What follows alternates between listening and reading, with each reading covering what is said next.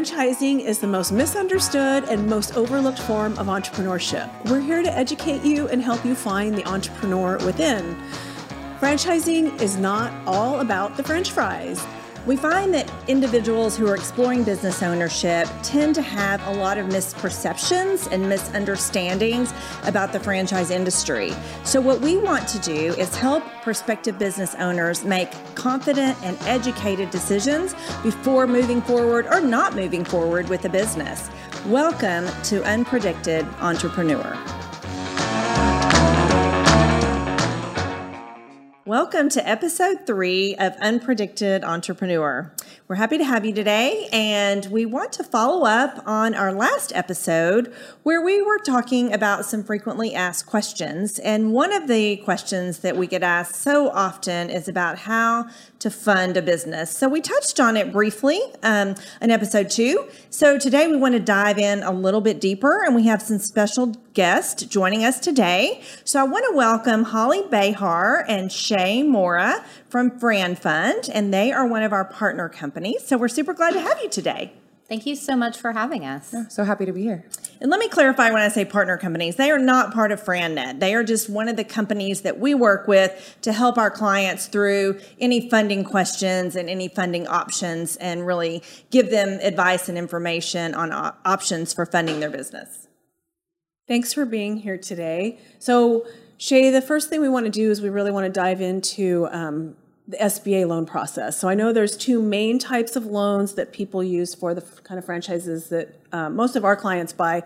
So talking a little bit about the SBA Express, the regular 7A, and then we'll have some follow-up questions after that. Okay, perfect. So SBA Express is really for your smaller loans, service-based businesses. They're not going to have a brick and mortar location that's going to involve a lot of construction, or they're purchasing an existing business. So that product cannot be used for build out or an acquisition. So really 150 and below, although some lenders will go as high as 350, but really the sweet spot is 150 and below. No personal collateral, which is what makes the product so great. And besides that, it's really a cookie cutter program. It's meant to fund quickly. Luckily, now that PPP is over, a lot of banks have, wiped out their backlog. So we're looking at more average and normal timelines again. Oh, good. That was going to be one of our questions. So tell us what average and normal timelines mean, and quickly, because that means different things to different people. Yes, sure. It really does. So we're really looking at about a 30-day turnaround right now for our Express program. Now, borrower has to be motivated, so client needs to get their documents in a timely manner and be in a good place where they're committed to the franchise and ready to rock and roll. But 30 to 45 days is what we're seeing right now. Is that for it to fund in 30 to 45 days? Okay. So once it's approved in underwriting and the borrower jumps on their conditions, they can get that loan funded in 30 to 45 days. So once we submit it to the bank, so package is done, FranFund has helped with all the documents. Now it's on the lender's desk. At that point, it's going to hit that 30-day. Okay. It usually only takes a client about 5 days, so a week to get us to the documents. Can be same day turnaround or next day. Again, just depending on how motivated they are. Okay, great. So you talk about a bank and, their involvement. Kind of what does FranFund do? How do they, assist the client? Because, a lot of clients will come to us and say, well, I have a local banker, I want to go to him. And I kind of just had that recently, and then local banker wasn't interested. So what are some of the advantages to having a company like FranFund really, kind of be the middle person for you, if you will? Yeah, great question. Last time I looked, so the stat may be a little off, but about 32% of clients or people that go to their local lender are declined or are approved. Mm-hmm. So it's a very low number that successfully get a loan through their local lender, especially if you're a startup. One of the main reasons why is because when you go directly to a bank, they can't give you any kind of consultative advice. So they can't tell you, hey, these cash flow projections don't look good. You need to change this, this, and this, or this business plan doesn't really sound like you know what you're doing. So they'll just slap a denial on it. Now they don't have that as an option anymore. Whereas FranFund, we really go in, pre-qualify them based on their financial position, make sure that they're teed up for the right type of funding. And then we not only have one bank that they're talking to, but we have multiple lenders that we can then connect them with to really get them a competitive and one of the best deals on the market. Yeah, I think that is key. So, Well, and then to also help them, like you said, with their business plan, their projections, and then also their conditions. Yes. And really kind of looking over their conditions first to make sure they don't submit something erroneously that's going to kill their deal, right? Absolutely. We really do our best to give them very, very detailed consultative services all the way from the beginning to the end. So there are no negative surprises. So letting them know, like, hey, these are things the bank is going to need to close. Make sure you stay on top of this. Hey, don't go out and buy a boat, or, we go over anything and everything that could be possible pitfalls. Good.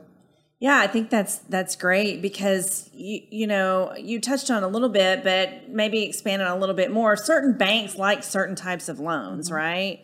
So, you kind of know maybe which banks have funded that business in the past, especially if it's a franchise or, maybe something similar that might have a greater interest than another bank. So then the franchisee is not having to go to 5 or 6 different banks and go through their process to try to find one that's going to be interested. Exactly. And, something that we love to be able to say is that we pre-shop our deals before we provide a pre-approval if we have any doubt that we may have an issue getting that deal done. Maybe it's a brand new brand that has 0 units and we need to make sure we have lender interest in it, or maybe client fills 2 or maybe 3 out of the 4 qualifiers, and so we may have a little bit of trouble there, and we want to make sure we have good lender commitment before we push forward. So yes, we are making sure that we have lenders that not only are comfortable with the deal and are interested in it, but also that understand that franchise brand. And we work with top 100 SBA lenders. They get franchising, so they're not going to create a lot of client frustration going, what's an FDD and where do I find this? They know what to look for. Other thing that comes up a lot, which is really annoying to me, is you don't have any experience in this line of work. Well, that's why you partner with a franchise that's going to hold your hand and train you. But a lot of the local banks will turn clients down for that. Very true. Yes. So tell us a little bit about, you told us about the Express, but there's also another popular SBA loan. Mm-hmm. So we have the standard 7A as well. Mm-hmm. That's going to be for your bigger deals. Usually the sweet spot is around $250,000 to $5 million. So these are better suited for your acquisitions, your build out, heavy purchase of equipment, those types of concepts. And you have more flexibility than Express as far as the terms. Not that the terms for Express are bad, because they're actually pretty good with that no collateral. But because you have different lenders and they all have different internal parameters that they're going by, they all interpret SBA guidelines a little differently. Yeah. You have some flexibility when it comes to rate, collateral, equity injection. So there's a little more movement there as far as what maybe the client prefers and is looking for in a lender.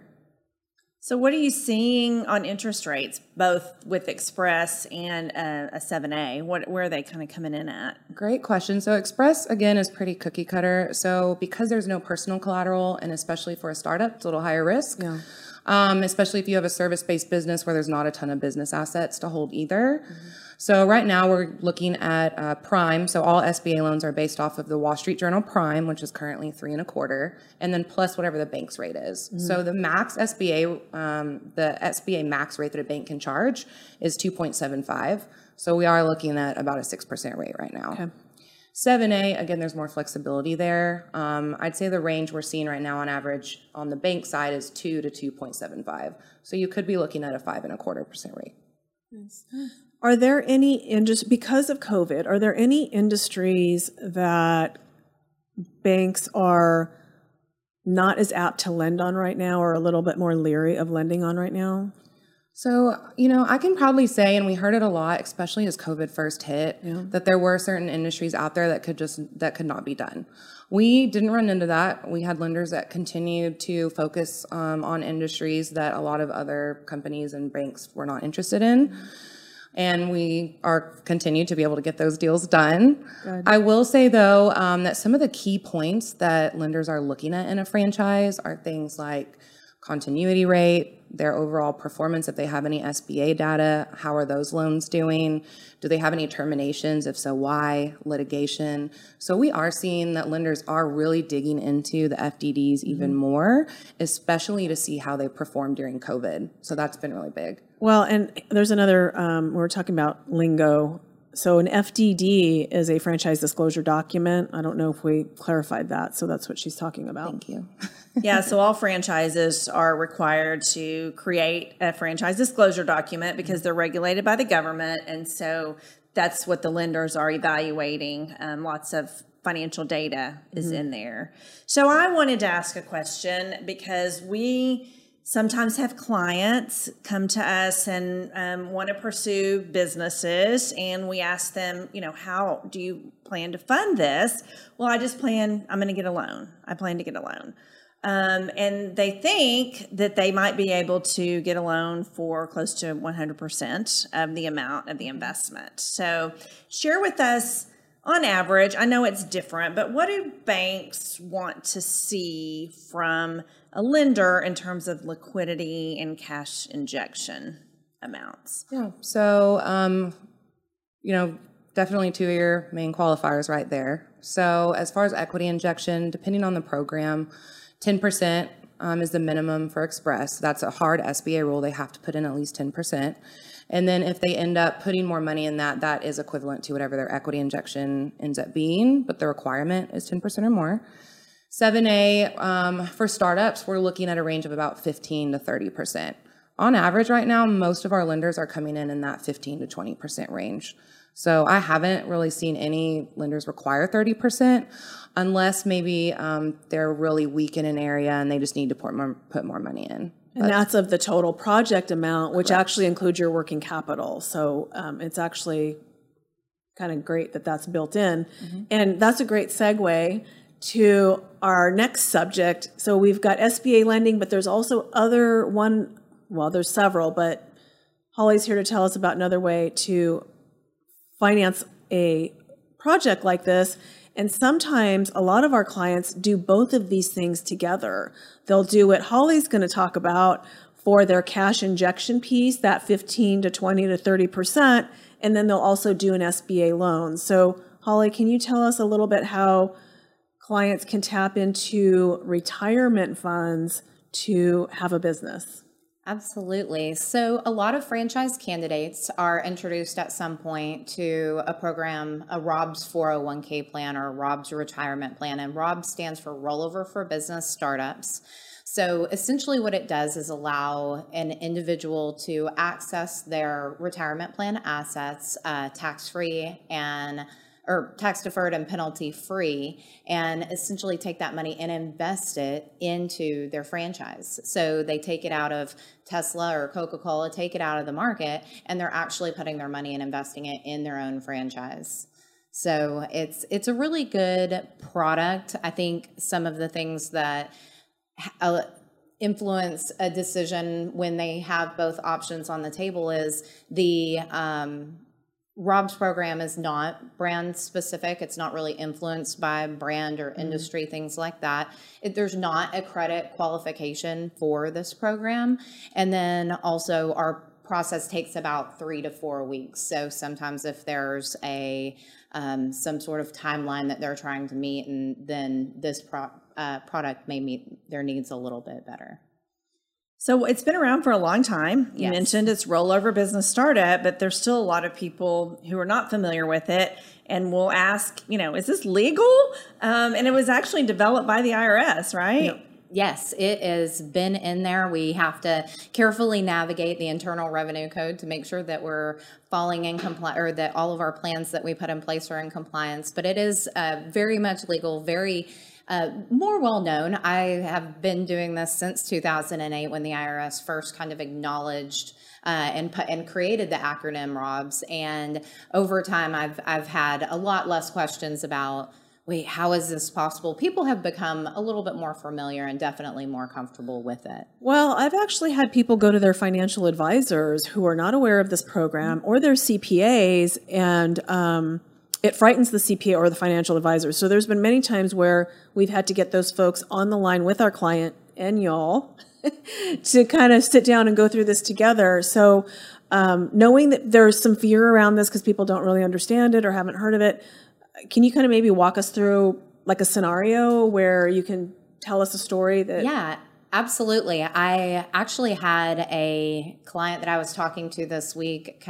He is towards the end of his life cycle of his business right now. And I looked at how we've helped him over the last 8 years. And I think he's a really good example to kind of talk about. So he came to us in 2012, wanting to buy a franchise, looking at his options. I don't think he was able to, or for whatever reason, he chose the Rob's 401k rollover product. What we did for him is we created the C corporation for him, and we created a 401k plan. The unique feature of our plan that we put in place is that he can take he's an employee of the corporation, so he can move money into the plan, and then the 401k plan can invest in that sponsoring company, so in his franchise. So he went through that whole process. Once his business is funded, then he utilized the funds to run the business. And as we got, I was kind of looking at his timeline about 3 or 4 years down the road when things were really rocking and rolling. He was able to utilize the retirement plan to maximize his retirement plan contributions. So it helped him fund his business, but it also was a great tool for him to be able to save, a great tool to be able to utilize for employees. I know employees are definitely influenced right now by what kind of benefits you can provide, and a franchisee that has a retirement plan that they provide their employees is always something that we're finding more and more desirable. So again, he goes on and he called us last week and said, his business was doing so good, it attracted a buyer. He is just now closing, and essentially after he sells and pays off all his corporate obligations, his net proceeds go back into the 401k plan. So just like kind of, as I mentioned earlier, if you were to buy a traditional publicly traded equity at $2 per share, sell it at $5, you just improve the value of your retirement plan assets. So that's what he's looking at doing. And he was a great example because over those 10 years, he has, he's done quite well. I would say he's more than quadrupled his money. So it was good to hear. So without breaking any laws, can you kind of tell us how much he rolled out and how much he's going to be rolling back in? Yeah. So this particular client, no names. No names. But he actually rolled over about $150,000, which is a really great, it's a good total project cost for this. Yes. Particular product. It's probably about the average that we see, somewhere between $150,000 to $200,000. And he sold his business, and the net amount he's about to put back in his retirement is over $1 million. In 8 years. Yes, it's been 8 years since 2012. Have you seen that kind of return in the stock market? I'm sorry, 9 years. Gosh. Quadruple in 9 years is pretty good. So yeah, it was. Obviously, he's a great success story. That's a good story. But that's why when we were kind of preparing, I was like, "What a great story that happened across my desk this week." But honestly, while we're having a math lesson, that's even more than quadruple. If it's over $1 million and he put in 150. Yeah. So I have, it sounds like, almost too good to be true kind of thing. Obviously, there's some, as you said, some requirements, with the IRS and those sorts of things. So lots of, steps that need to be followed for it to all fall into place. But if somebody decides, that they want to do this, one kind of thought process, I guess, that we have is it's really kind of a means of diversifying, because you're taking potentially some money out of your current investments and buying stock in your company and investing in yourself. Would you agree that that's? Yeah, absolutely. I would say, and that's where it kind of, each client has to look at their portfolio. And that's where some clients do decide, hey, I have $500,000 or more dollars and I want to take a segment of it. Maybe they could fund the whole project with it, but instead they decide to leverage an SBA loan and just take part of that as the cash injection. So we have people that decide kind of all over the map on because it's all based on their own facts and circumstances. But absolutely, I would say it's a good way to kind of put some control back in their own hands of the entrepreneur themselves. So one last question that I was just thinking of for people to know and maybe understand, if they're employed and have a 401k, are they able to use those funds? That's a good question. Yeah, most likely not. If you've made contributions to a plan and you're still working for the company, those funds aren't going to be accessible to you. So most likely what we're going to find most is the previous employer 401k or an IRA where they've been able to put money back. Gotcha. And then are there any kind of ongoing, there's some ongoing work that needs to be done with these plans, right? Like filing with the IRS, fees. So there is some work internally that FranFund helps the client do, Yeah, right? I kind of alluded to that since he's been a client of ours Yeah. for so long. So I'm glad you brought that up. I like talking about this part because I get to brag on my team a little bit. So we do have third-party administration that's required. And basically because retirement plans are governed by the IRS and the Department of Labor, we have to be aware of where that red tape is and keep everybody in between the lines, right? So that's what we do for our clients. We help them maintain their compliance by filing their 5500s, their 1099Rs, any sort of activity. And when they get to the point where they're ready to start maximizing their contributions and save for retirement, we help them through the conversations of what's the best strategy for them and how much money do they have available and making sure that they're going to pass all their compliance tests at the end of the year. So we do that. It's most referred to as TPA or third-party administration as the ongoing fee to insure. And I kind of compare it a little bit to what your CPA does for your corporation. Mm-hmm. They're going to keep you between the lines, but we just do it for the retirement plan. Gotcha. Well, I think that was a lot of information in a short period of time about lending without going too deep in the weeds. So if somebody has more questions for you, how do they find you? I would say the best option is really to go to franfund.com and fill out one of our questionnaires, and we'll get you pointed in the right direction. Awesome. So again, that is franfund.com, and they will be happy to help you with any of those questions that you might have about lending or funding a business. That wraps up our show today. Thanks so much, everyone, for joining us, and we will look forward to seeing you next time. Thank you.